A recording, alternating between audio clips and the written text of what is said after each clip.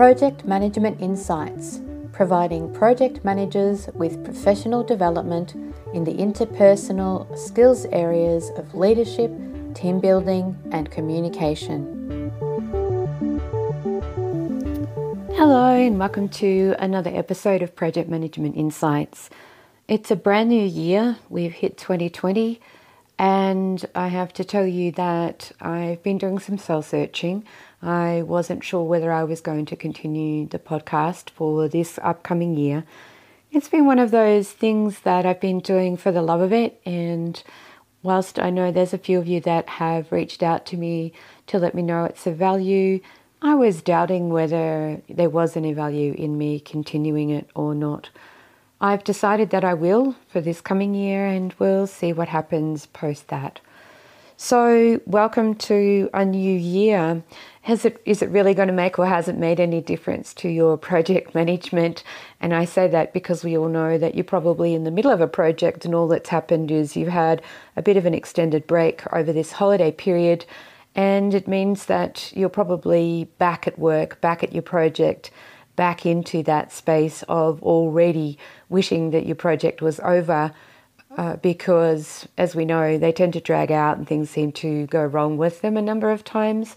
So you're probably not feeling much different in terms of your project world, in terms of the new year and where that's at.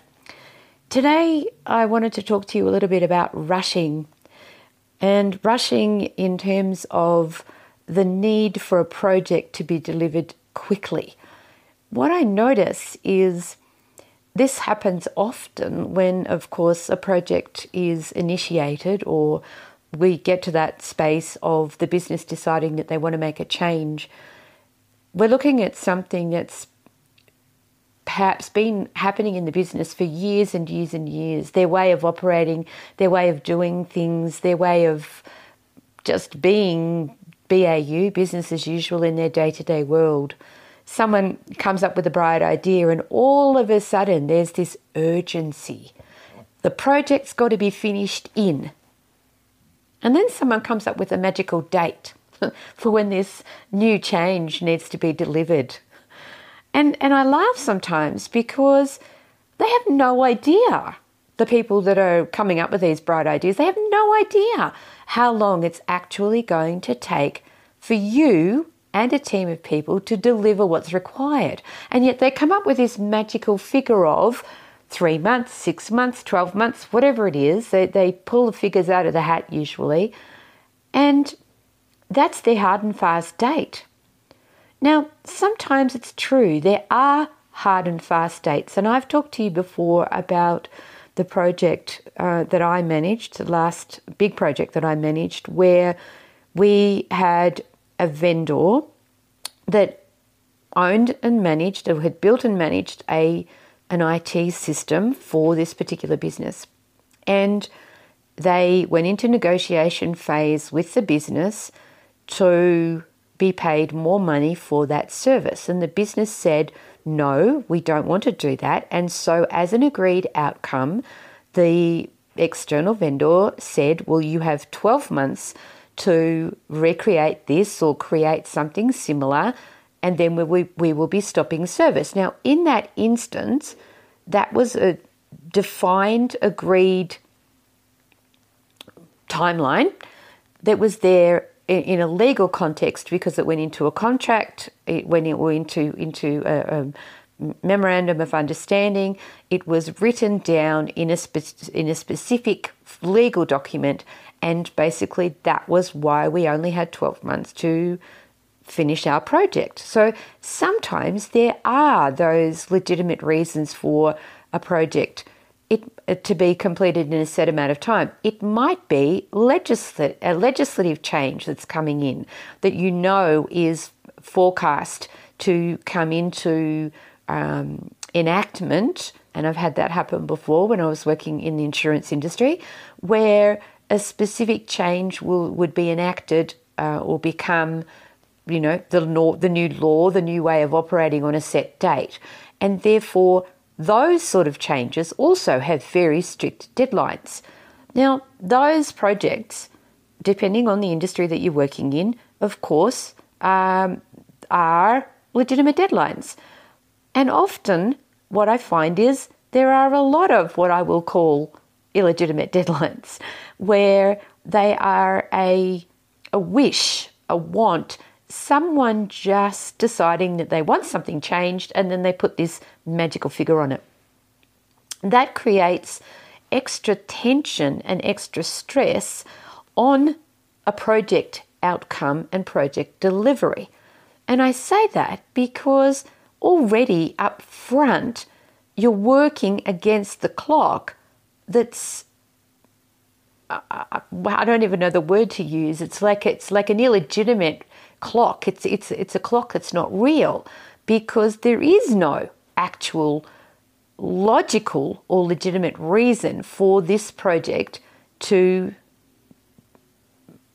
be carried out and completed in that specific time frame.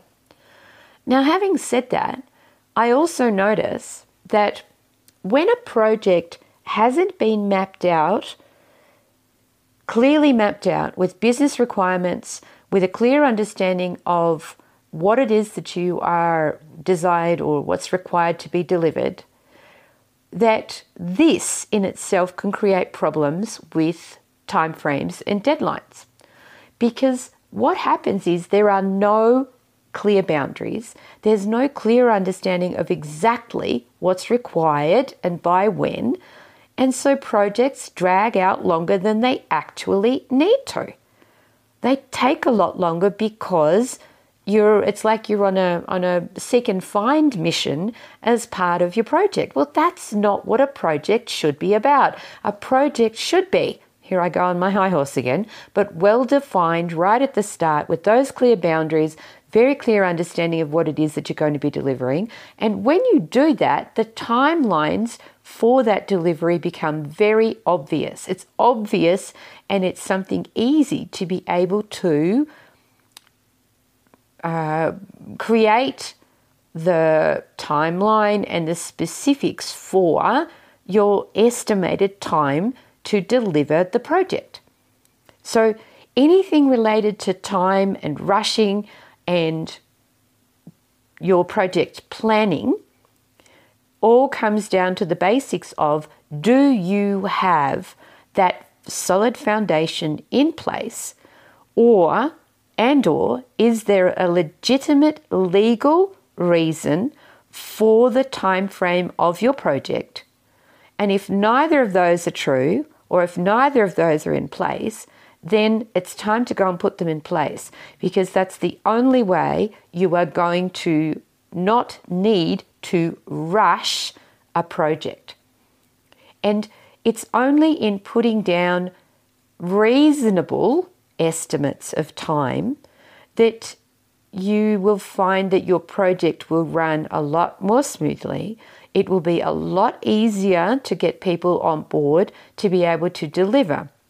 Because as you know, the more stress that you put on people to hurry and have something delivered within a very tight time frame, the more stress there is, the more tension there is, the more likely there are to be mistakes made, and the more problems you are likely to find and have pop up, because you will be finding that there will be shortcuts taken.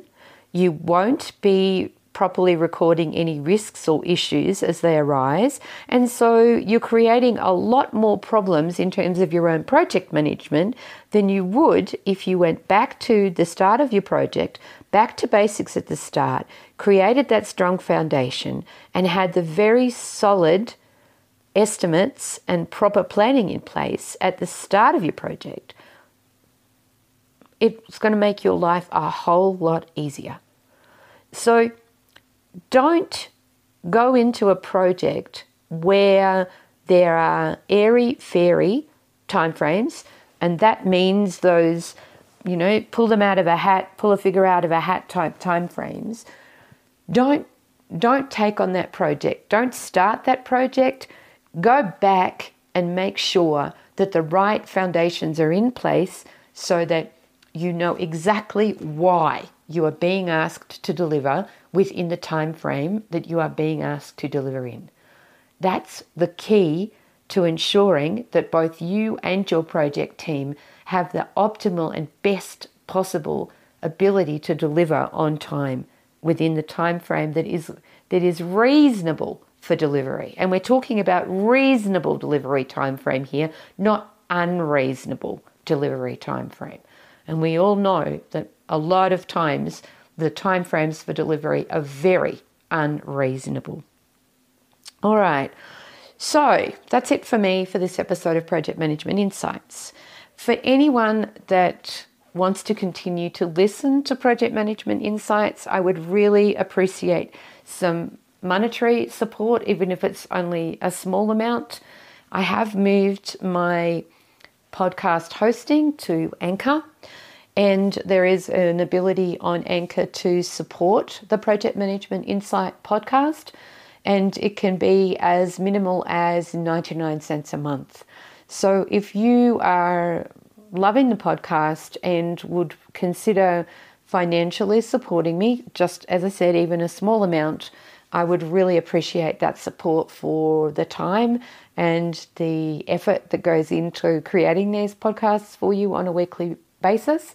So head over to anchor.fm/project-management-insights/support or anchor.fm Project Management Insights, and you will find that there is a support link there, and you can sign up to support me to continue this podcast continuing in the future. Thanks for listening in. Remember to like, subscribe, and share. And please do drop me a message. You can connect with me on LinkedIn. I do have a Project Management Insights Twitter account. And if you want to send a message there, please, by all means, do that. I would really love to hear how and if this podcast is supporting you in your project management efforts. All right, keep on project managing, and I will drop more podcast episodes for you in the coming weeks, as I have done, and we'll continue to talk project management and improvement of your skills, or the building up of your skill sets in this space. So stay tuned, and happy 2020. Thank you for listening to this Project Management Insights podcast. Be sure to visit projectmanagementinsight.com and sign up for our monthly newsletter, or to receive updates on upcoming training.